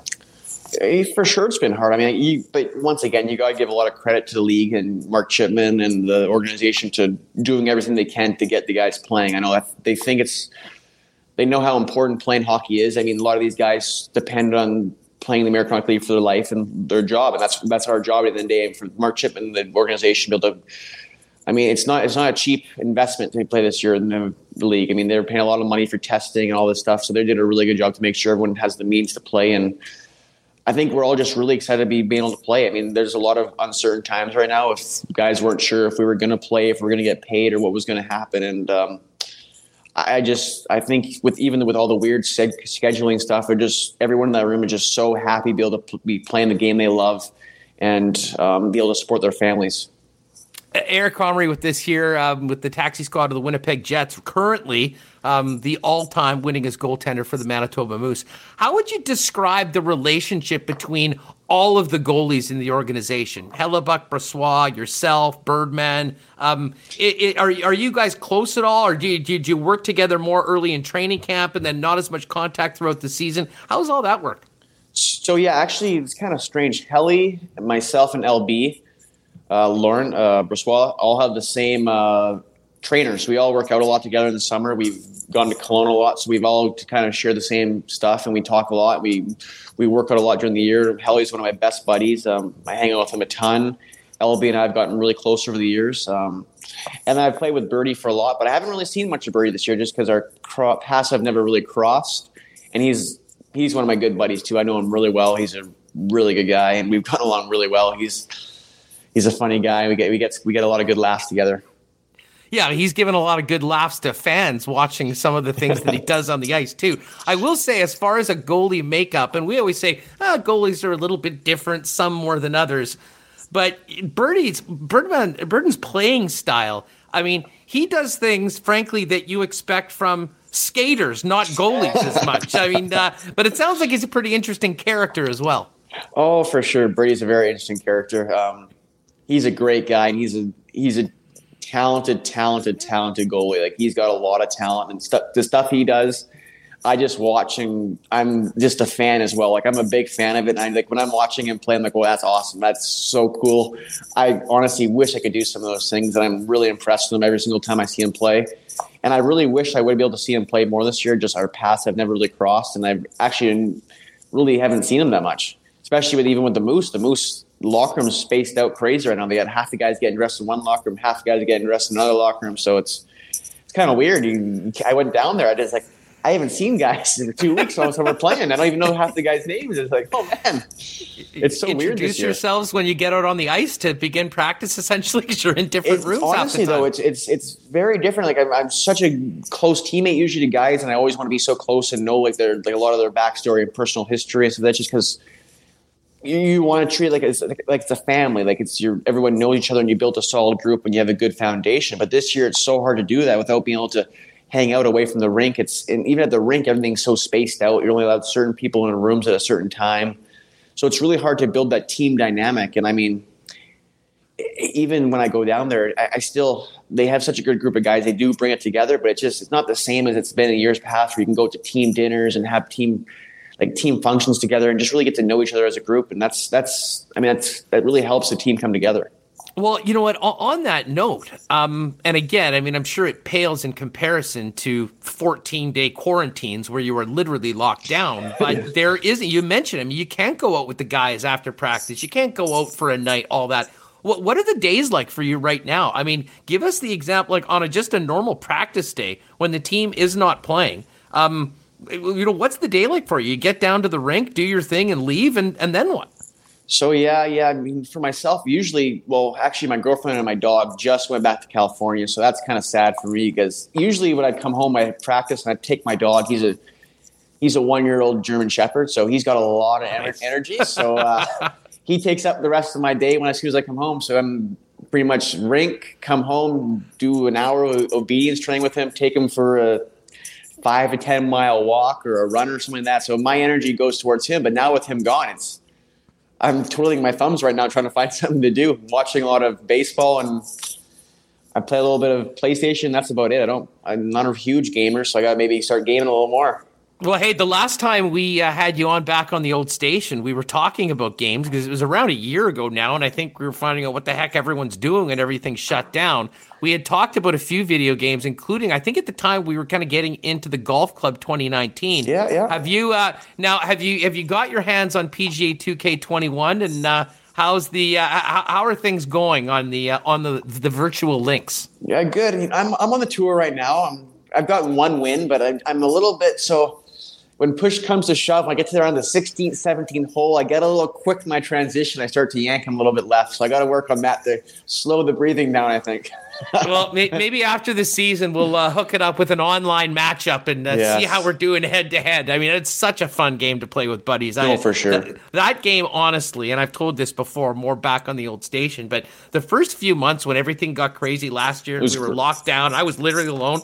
That game got me through the first incarnation, and then obviously being able to do it. Anything else? Are you a Madden guy? Do you play NHL? There's a new baseball game out. I play a lot of baseball. I play a lot of MLB baseball. I love baseball. I play a lot of MLB The Show. Big Madden guy, but as much as I play those games, I love being outside.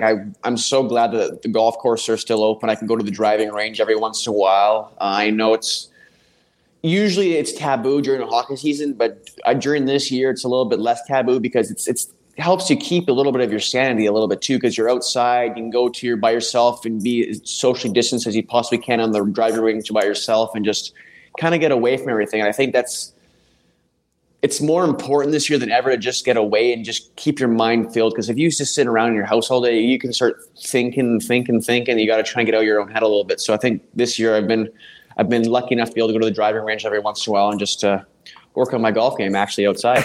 Well, nice. You know, and I can see how that would be taboo in a normal season. It's like golf's for the off season. You can wait to do that. But I mean, realistically, in the climate we're in right now, it's great, I think, both for the physical health as well as the mental 100%, health, like it's, just to have things to do.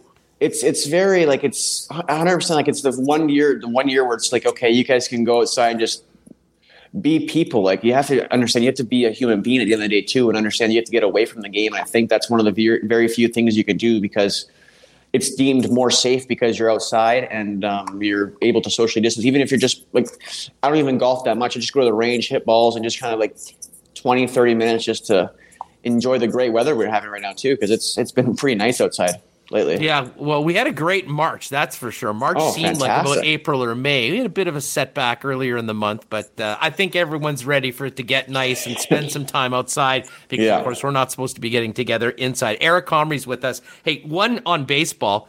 I mean, you're originally from Canada, but you spent most of your years in California. Are you a Dodger guy? Are you a Padre guy? Are you a Jays guy? Who's the team? And did you see Vladdy's bat trick last night with the 3 bombs? I didn't see the bat trick, but I saw the highlights of the bombs. They were nice. But I'm a Cubs guy. I'm a big Cubs guy. I like the Cubs a lot, but I also like the Angels. I'm a big Angels fan too. And Jays. I do not like the Dodgers. I have more teams I don't like. I do not like the Dodgers. I don't like the Yankees. If you know what I mean.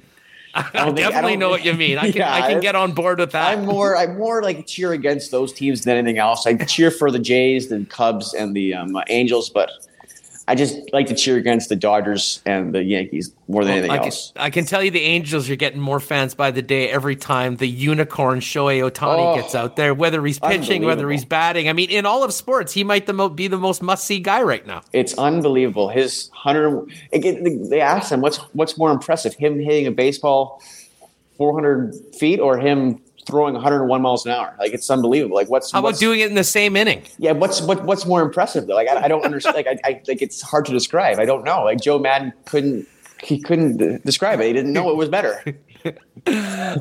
Eric, a couple of people, we've been on with us before, talk about your love of fantasy football and the National Football League. A couple of people asking in the chat, is there one NFL team that claims Eric Comrie's allegiance? Oh, you know what? Someone asked me that today. I'm a Rams fan. I'm also a KC fan because I like Mahomes. That's a bit of I know people don't like that because I jumped on the board as soon as they became a good team, but I've always been a fan of Mahomes. I like the Rams because I live in LA, but I'm more just I watch every single game pretty much. I just like watching players. I like watching players, and that's more what I'd like to do. I like to watch the players, and whoever I'm like, my buddies and I will do like a little pool, and we'll pick teams to win each week. So I cheer for those teams that I choose. Now, has there been an Eric Comrie NFL mock draft released, and how close will we be looking at the fantasy possibilities of the guys that get called in the first round tomorrow night? I'm definitely looking at where the receivers and the running backs go tomorrow night. Thursday night. Sorry, I'm really looking forward to seeing where those running backs and receivers go. I don't know if the running backs will go Thursday night, but we'll see. Eric, I got to tell you, I mean, you're such a pleasure to talk to you. I mean, there's a reason why you've become such a big fan favorite here in Manitoba, and part of it is what you've done on the ice, but a big part of it is what you've done off the ice, and certainly, there's never anyone with a bad thing to say about you, and the people here in the chat have just absolutely loved the visit. So it's always great catching up, talking about hockey and a bunch of other things. We wish you and the family nothing but the best going forward. Good luck with the squad tonight and the rest of this season, and we'll definitely look forward to having you back to do the same thing, talk about hockey and a lot of non-hockey topics, because we always love doing it with you. I'd love to talk about the NFL draft after too. I'm excited to watch it. Hey, congratulations again on the milestone on the weekend. Thank you so much for having me. You have a great day. Thank you, guys. Great stuff. There he is, Eric Comrie, all-time winningest Manitoba Moose goaltender with us here on Winnipeg Sports Talk Daily.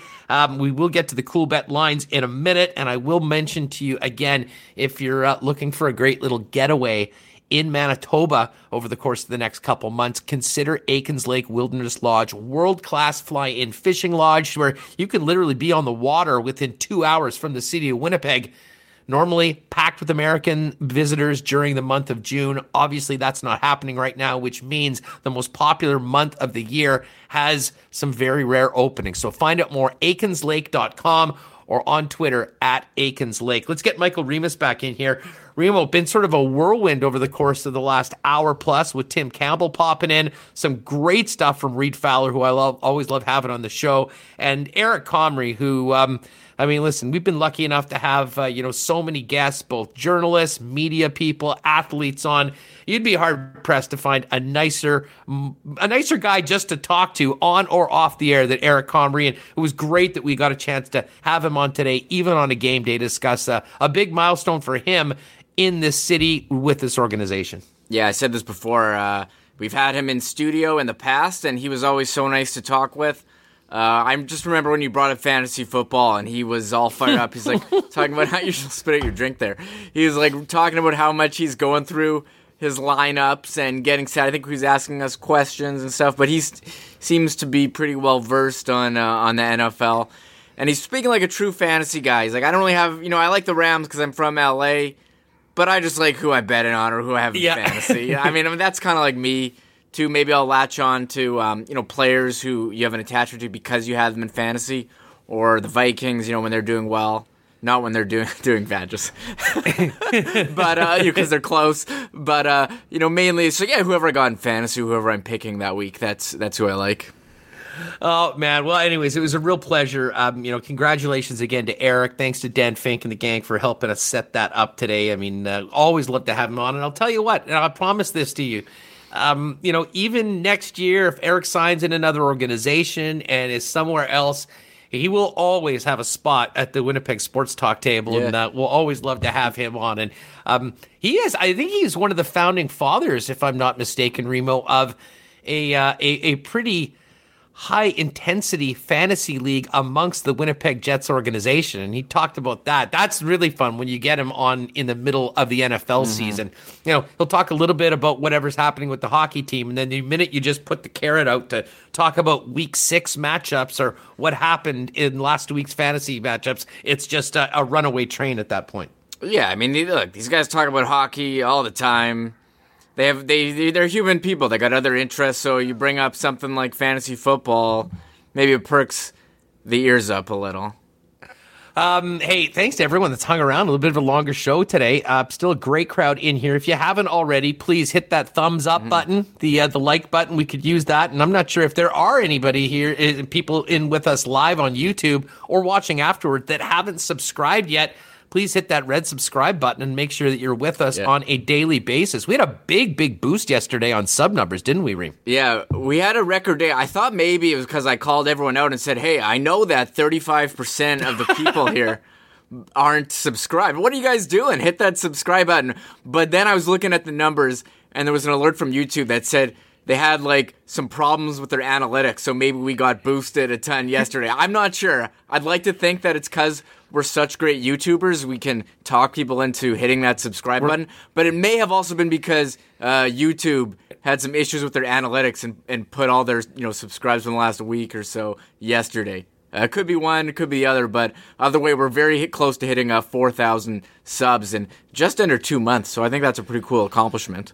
Well, it really is, and we can't thank everybody enough for the support, whether it's just been here, popping in on the program, hitting us in the chat, dropping a like, dropping a sub, or spreading the word as we continue to grow every day. And, man, it's a lot of fun, and especially at a time like this with so much going on the ice, as well as intrigue off the ice with things like the NFL draft.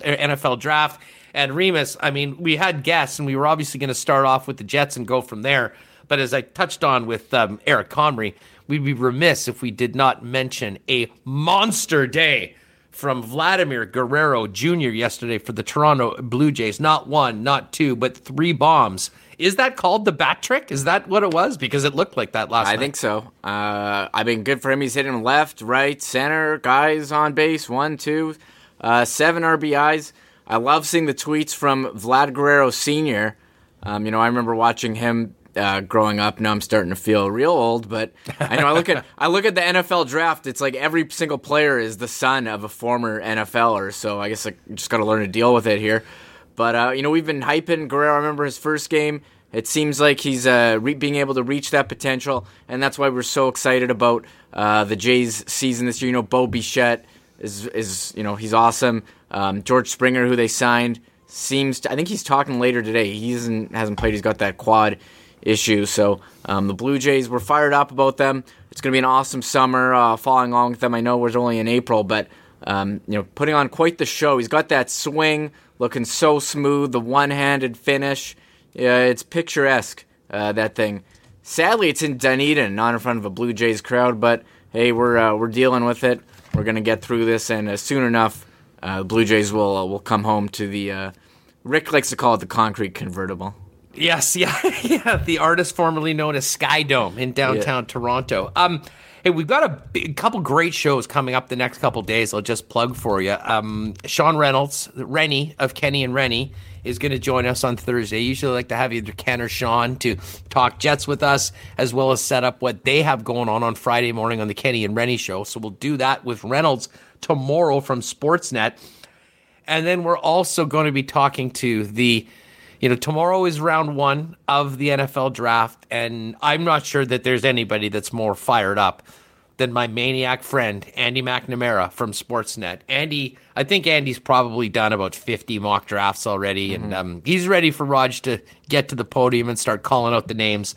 And Remo, we'll also talk to Andy, and we're going to have to ask him about this, but he's involved, or is involved, in some sort of startup which combines fantasy football and NFTs, non-fungible tokens. And you being a big Top Shot guy and a fantasy guy, I'm sure quite interested into whatever the potential of that format is. I'm interested. I want to get an NFT championship belt for my fantasy league. Maybe it'll be cheaper than getting a real trophy and easier to pass around. So I don't know what that means. I don't know what that means. That's what we need. We need everything in NFT form. So I got all these Top Shot moments, so I'm excited for the future of that. But we'll talk with Andy. Me and Andy will compare our Top Shot collections. Oh, man, that's going to be fun. So Andy Mack coming on tomorrow along with Sean Reynolds. Yeah. And then what an amazing way to finish up the week on Friday. We are going to have the return of Lee Hacksaw Hamilton. Lee will have the latest coming out of round 1 of the NFL draft. We have Kirk Contois from Assiniboia Downs to tee up the Kentucky Derby and to talk both Jets and the World Under-18 tournament that started in fantastic fashion for Canada last night. The one and only Craig Button, Remo. Man, we've had a great week so far with some amazing numbers, and I would imagine we'll keep this going right into the weekend with the lineups we have for Thursday and Friday on WST. Yeah, Craig's in, Frisco, Texas for the Under-18s. Pretty cool. I'm excited to talk to him. Always great insight about the Jets. Prospects for sure. Getting some insight on the U18s. Have you heard about this guy, Connor Bedard? Have you heard about him? You think? Yeah. I'll tell you what, and I'll be frank. I mean, I follow the Ice and the Wheat Kings, see what they're up to, and this was such a weird season. They're playing in a bubble, 24 games, in and out. But it was really through Rod Peterson. And Rod has been calling some of the Pats games, and, they've done a great job with, putting together some clips of some of the highlights. And it seemed like every single time Rod was doing a game, he's tweeting out 2 goals, an incredible assist. And I mean, this kid is 15 years old. I mean, he is an absolute phenom. From all accounts, was the best player in the East Division bubble. And of course, had to leave a little early because he's 15 years old playing on Canada's under-18 team. It would be interesting as to how high he'd be drafted if he was in this year's draft, but got to wait a couple years for Connor Bedard to end up making the move to the National Hockey League, and that's going to be great for Western Hockey League fans for the next couple of years, as well as a treat for Winnipeggers, assuming that the teams will be traveling and coming to playing road games as opposed to a bubble. It should be a hot ticket when the Ice play the Regina Pats next year. We get a chance to see Connor Bedard. And of course, the Ice had an amazing season as well, finishing up last night, finishing just short of the Brandon Wheat Kings, who took down the WHL title. All right. Hey, Reem, one other thing about Hockey Canada, as we mentioned, we've got the under-18s. Gerard Gallant named today the head coach for the 2021 Worlds.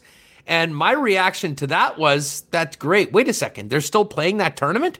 Yeah, it's scheduled for May 21st to June 6th in Riga, Latvia. And while that is great, I'll be very interested to see how many NHLers, after this crazy season, sign up for Canada and decide to go. But they've got some pretty legit names with Gallant and Roberto Luongo being involved in the club. But my biggest takeaway is the under-18s are playing. We've got the men's worlds happening. They better find a way to get the women back on the ice, because it would be, frankly, a disgrace if we go 2 consecutive years without the Women's World Hockey Championships, while we pretty much have seen the ability to put on most of the other men's events like is happening right now in Texas. I couldn't agree more. And I saw over the weekend Hillary Knight of the U.S. team had a very nice letter on her Twitter account. It is pretty ridiculous that they're not able to find a way. It seems like, they came out and blamed the province of Nova Scotia, who's now in a 2-week lockdown. Why? I thought they could have moved it maybe to Texas or something, somewhere. It seems like now they're like, okay, they're going to do it at the end of the summer. We'll wait and see. But very abrupt canceling of the women's, which is very disappointing.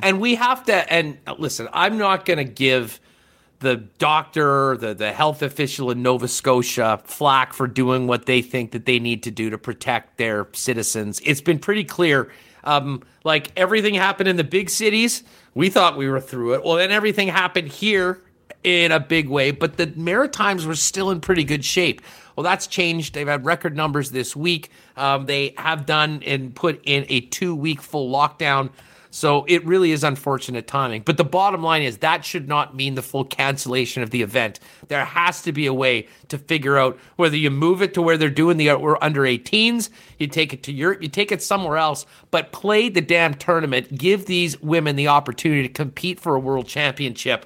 Listen, we can talk about the whole professional situation with the women's hockey and what has happened, what needs to happen moving forward, but the Women's World Hockey Championships is the event of the year in women's hockey in any non-Olympic year. And anyone that was around here in 2007 saw what an amazing event that was here that we hosted in Manitoba. So, having been involved in that so intensely, I feel strongly about this event, why it is important for not only the players, but, the young women that are the growth side of hockey in Canada right now. It's young female players. They need to be able to see their stars play and compete for gold medals. So I certainly hope that will get rectified at some point soon. All right, Reem, let's take a look at our odds, the daily lines today for Cool Bet Canada. And as we mentioned, the Edmonton Oilers are favorites on the road today. They've won 5 in a row. We all know what happened on Monday night. I can't say I'm surprised that the Oilers are favored. Minus 119 for the Oil Jets, just a touch above even money at plus 101. And Remo, maybe this is a good sign because as we've talked about all year long, when the Jets have been favored, it hasn't gone so well, but they've sure as heck won a lot of games and a lot of cash on Cool Bet for Jet fans with the amount of times they've won this year as an underdog. And they're a legit underdog tonight despite being on home ice. Yeah, you have to think they're going to win at some point. I always look at Dom's percentages from The Athletic, and what did he have here? He had the Jets at a 49% chance to win, 51% for the Oilers. So basically a coin flip. So you might as well, take the plus money. Someone wrote in the chat earlier, who's got the balls to take the Jets in chat? I'm not sure. They're going to have to win eventually. So, maybe you take them. Hard to want to after watching last game, but that's not the real Jets. That's not what we've seen from them. That was the bottom. So what do, Huss? You buy low, maybe the odds aren't what, maybe they should be worse, or you get better odds like plus, a higher number, but they're not. It's pretty close to a pick 'em, but I've heard, just based on math, I think Jets are the play, but can you pull the trigger and your heart? There's a lot of shell-shocked Jets fans after Monday in the past week. They may have a little less action on Winnipeg tonight. But again, if you do want to bet the Jets, plus 101 at coolbet.com, Oilers minus 119. And how about this? I saw our buddy Chris Abbott tweet this out earlier today, Reem. Today, for the first time all season, the Ottawa Senators opened as money line favorites in a game. Hosting the Vancouver Canucks, they opened up, I believe it was minus 111, and the Canucks were minus 106. I can tell you now that the Sens are no longer a money line favorite. It's a straight-up pick-em, minus 109 on either side. But I'll tell you what, I've been betting on the Sens. I've been so impressed with what DJ Smith's getting out of that young club and the fight that they're bringing every single night. No one knows that better than the Calgary Flames. We will see them again at the end of the season for the Winnipeg Jets, but never any easy outs. And, I guess against a team like Vancouver that's been through so much with the travel, maybe people are realizing that Ottawa is winning a few hockey games and maybe people should get on board. But, Canucks obviously playing still with a very, very incredibly slim hope of the playoffs. They have to win this game if they want to keep those hopes alive. But that won't matter to DJ Smith and the Ottawa Senators, and that's why that game is a straight-up pick-em right now. And then we got the Habs and Leafs going at it as well. Leafs minus 154, Habs plus 130 at home, coming off that road after a very important win Monday against the Calgary Flames, which in a lot of ways I think sort of extinguished Calgary's playoff hopes that had certainly risen after regulation wins against the Habs on Friday and Saturday night. Yeah, a couple notes. You talk about DJ Smith, what a job he's done. I think Travis Green, very highly touted when he was with the AHL Canucks affiliate, and doing a great job there. Doesn't have a contract for next year, and everyone in Vancouver is wondering when is this guy going to get a new deal? They're playing pretty well, and Ottawa, they got off to that slow start, but they've been awesome. I think the last bit here. So full credit to them, young team, and I think they're going to, the future is looking pretty bright for them. Toronto, Jack Campbell starting in goal, Soup as they call him, Jake Allen from Montreal, and no Jonathan Drouin for the Habs, as he's taken a leave of absence from the team for the rest of the season, citing personal reasons, and the team really not getting into it. So we're not going to ask any question. Hopefully he can resolve the personal issues that he needs to, and come out stronger from this. Yeah, no doubt. Just a comment from Mitch here. It's been 739 days since the last Women's Worlds, and it's been 700 days since the last Men's World, so Hillary Knight is off base. I didn't exactly hear what the quote was, but I'm sure she's saying, look what's happened. Yeah, everything was canceled last year. I think the point is that it looks like all the men's tournaments are going on, and as of right now, the women's event is canceled, and they certainly need to rectify that at some point this summer, preferably sooner as opposed to later, considering I'm sure these women and these teams have been preparing to peak right now as opposed to starting a whole nother process for that heading into something that might happen a little bit later on. Back to the cool bet lines for a second, Reem. Game of the night.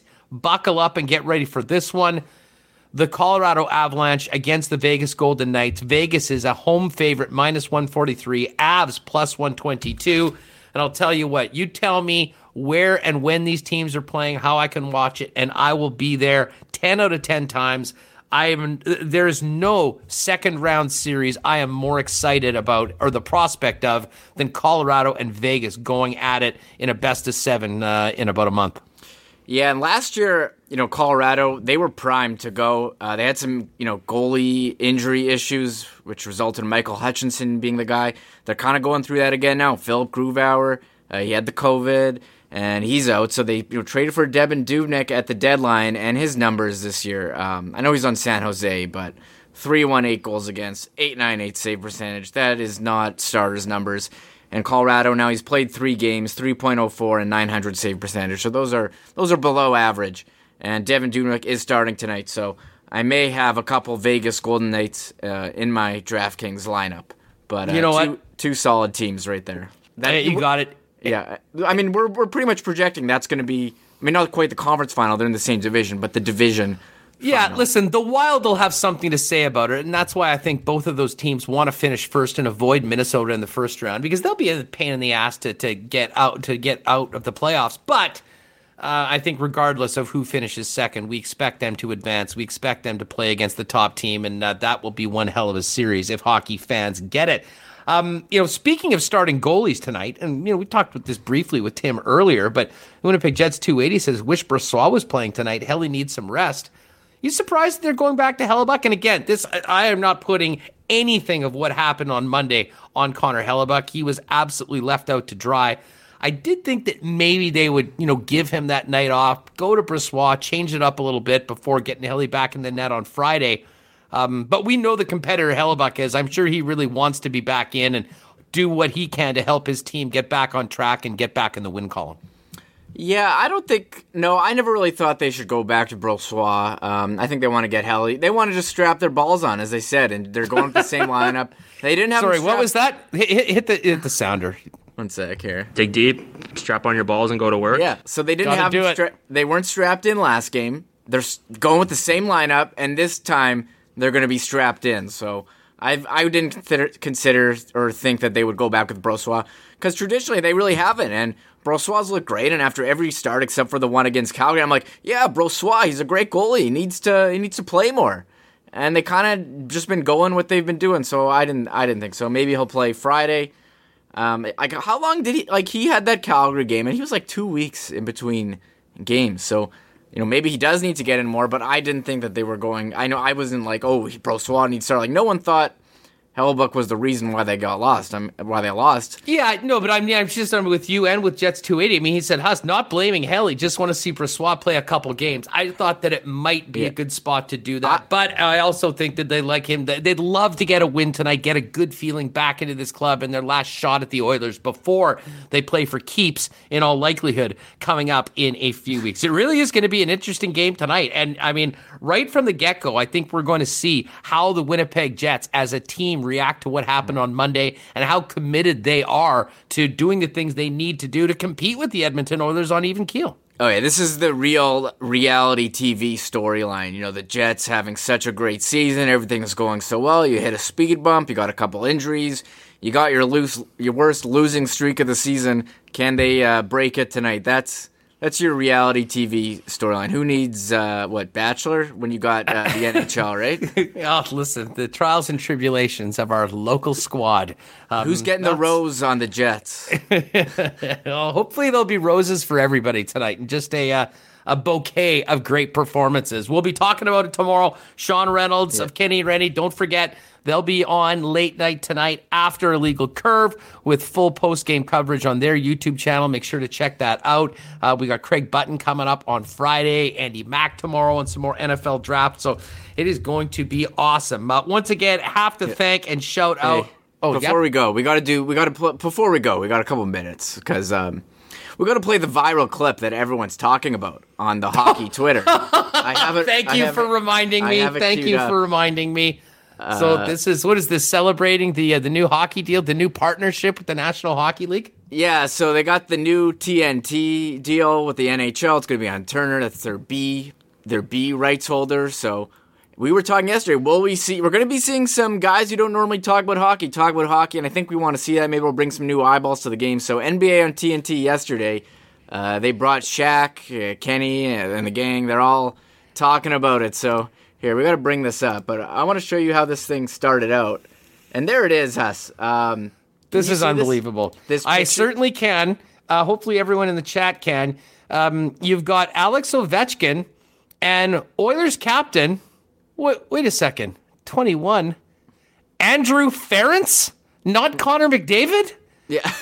And upon further review, the person who ever put this together, obviously not a big hockey guy, they literally Googled Oilers captain, and that is one of the first few pictures that came up. I guess they thought that was the best picture, and they just went and used it, having no idea that he hasn't been the Oilers captain in years, and you just happen to be leaving out the best player on the planet, Connor McDavid. Andrew Ference tweeted out after, I told my wife those Google ads would pay off, so I guess he got higher ranking on Google. And honestly, I was thinking it's fun. Let me just take this down for a sec before we play the clip. It's actually funnier that they use that clip because now we're talking about it. We're not even talking about Shaq trying to name all the teams. So this was actually genius social media work. I mean, it makes them seem real, makes them seem human. And maybe that's the coverage that TNT is going to bring. They like to have a good laugh. They like to have fun. Okay, well, let's get to Shaq because listen, I don't know if you saw just before we do this, the ESPN had their announcement and they brought Stephen A. Smith on to talk about his favorite things about hockey, and he gave a top 5. Number 1 just finished was "The puck is black." It was so hilarious. Stephen A. is the best, but we know that Shaq's always good for some major comedy, even if he might not be, shall we say, hardcore into the NHL just yet. Shaq, how is your NHL knowledge? I don't have any. Can you name 3 NHL teams? New Jersey Devils, California Kings, LA Kings. Okay. Thank you. So don't play. You can't get the whole state. LA Kings and the Chicago. not Bruins. Blackhawks. Nice. Very proud of Shaq. Shaq, how is your NHL knowledge? Great work, Shaq. Great work, Shaq. Funny how the Winnipeg Jets were just at the tip of the tongue. Thought he'd be, maybe big fan of Hellebuck, Neil Pionk. We don't get enough exposure down there, Reem, I guess. But if Shaq was, it was a good thing he wasn't, getting ready for this by watching Monday night's game. So we're still sort of unknown. They can emerge on Shaq's radar come playoff time. California Kings is a pretty sick name, to be honest. Yeah, not bad. It actually fooled me for a That's second. my hat. That's my hat right here, the California Kings. So I was into that. So yeah, let's do that more. And we're talking in chat how Shaq, known for a lot now for his off icy hot back patch, appearing in pretty much every Adam Sandler movie. He's now selling Shaq office chairs for big guys. Yeah, there's a Shaq brand of chair. There's not much that Shaq isn't selling, and he does a great job doing it. So keep it up. Lots of fun on that TNT. I want some of those guys to be involved in the hockey, especially Charles Barkley. And Barkley loves hockey. Yeah. They were showing TSN actually on their Instagram had a clip of Barkley being on NBA broadcasts, being like, "What's the score in the hockey game?" And saying, I'm betting on the Blackhawks, or him at hockey games. So I think it's going to be great. Nothing against NBC. They were a great rights holder for 15 years on Versus before, but I think going with 2 is the better option these days. Maybe having a singular rights holder, I don't think is the best plan anymore. So, the other great thing for the NHL is that they doubled the price. I mean, they were originally getting $300 million, and I believe the total between the ESPN and the TNT packages is in around $625 or $650. So, in a world where the revenue has been decimated at the gate, and the NHL still is a gate-driven league, that extra $325 million will be significant, especially. Who knows what they're going to be able to get out of this Canadian TV deal? Hard to imagine it would be more than the $5.2 billion that got dropped for the 12-year deal originally. I have a feeling we could be seeing something more like what they've done in the States here in Canada with a number of players when they do a new deal at the completion of the Rogers contract. Yeah, I'm curious how that's going to go. If it's going to be like who's going to be able to bid on it? It seems like there's only 2 companies. No, will some Dark Horse come in? So I'm not sure how. I'm kind of curious how that's going to go. Dazen, your favorite outfit. No. DAZN. No. I don't. Would you stop watching hockey if that happened? You would boycott? I haven't forgiven them for their debacle of their first year of their NFL deal. So Remus holds a grudge, everybody. I muted it. It's funny, actually. I muted Dazen on Twitter. I remember so when I miss a lot. I don't know about all these big fights that they have. Although we never talked about the Jake Paul Floyd Mayweather exhibition fight. It's actually Logan Paul, his brother. So that's not the one that knocked out Nate Robinson? No. Is that the one? No. That was Jake, I believe. Oh, what? the guy that just fought Ben Askren? Yeah, Ben that's Askren not the guy who's is fighting Jake. Floyd? No, Logan is the guy that took the Stone Cold Stunner from Kevin Owens at WrestleMania. I can't get these guys. I barely know who one of them is. There's 2? There is 2. They're brothers. They're big YouTubers. And listen, as you become a great YouTuber, you're going to know some of the giants in the game. And Unfortunately, these two guys are. Now, the thought of Floyd Mayweather knocking Logan Paul's head off is quite enticing, although to me this sounds more like Andre the Giant versus Antonio Inoki back in the day, essentially a staged exhibition that will be as fixed as anything that we've seen. So Floyd Mayweather take on the Big Show once upon a time at a WrestleMania? He did, and he beat him. He knocked him out, as a matter of fact, despite a bit of a size difference between the Big Show and Floyd Mayweather Jr. Man, great stuff. I'll tune in. It's in, they put these fights like in the summer when there's nothing going on, and then they do a good job of hyping them up. So, but I don't know. Crazy thing is, these guys made a ton of money, and Mayweather's all about the money, and he knows he's going to get lots of it, even if this is a ridiculous exhibition against a YouTube star. If Snoop Dogg and Pete Davidson are on commentary again, and they got Michael Buffer being the ring announcer, they make it seem like a real event. So I'm more about all the other stuff than who. Like, there's never have been two higher broadcasters in television history than Pete Davidson and Snoop Dogg at that fight last week. I mean, it basically felt like you were going into some sort of a Cheech and Chong video that had a couple of familiar faces and then had a fight after they got finished having their fun. It was quite the spectacle. Yeah, and don't forget Mario Lopez being in there. He's a great addition too. No doubt. Gang, thanks for being with us. Great show today. Spread the word on Winnipeg Sports Talk. If you're here right now, hit that like button and make sure you hit the red subscribe button and hit the bell so you know when we're going live. The next time we're live is tomorrow, 1 o'clock. We will have Sean Reynolds from Sportsnet and Kenny and Rennie join us. Andy McNamara, the Maniac, will be here with a lot of hot takes and a lot of energy before round 1 of the NFL draft. And, of course, we'll break down tonight's game between the Winnipeg Jets and Edmonton Oilers. Big thanks to Tim Campbell, Reid Fowler, and Eric Comrie for joining us. Of course, Michael Remus back at the WST Control. And our wonderful sponsors, Aikens Lake, Coolbet Canada, Breezy Bend, Nick and Nicky DQ Group, Royal Sports, Boston Pizza, and the OGs, Not AutoCorp, and Trevor Not out at Waverly and McGillivray. Folks, enjoy the game tonight. Thanks again for your support. We'll see you tomorrow, 1 o'clock, Winnipeg Sports Talk Daily, right here on YouTube and on your favorite podcast network. Have a great one. Oh, my God! Oh! Shut it down! Let's go home! Thanks for tuning in to Winnipeg Sports Talk Daily. Make sure to subscribe on YouTube and your favorite podcast feed at winnipegsportstalk.com.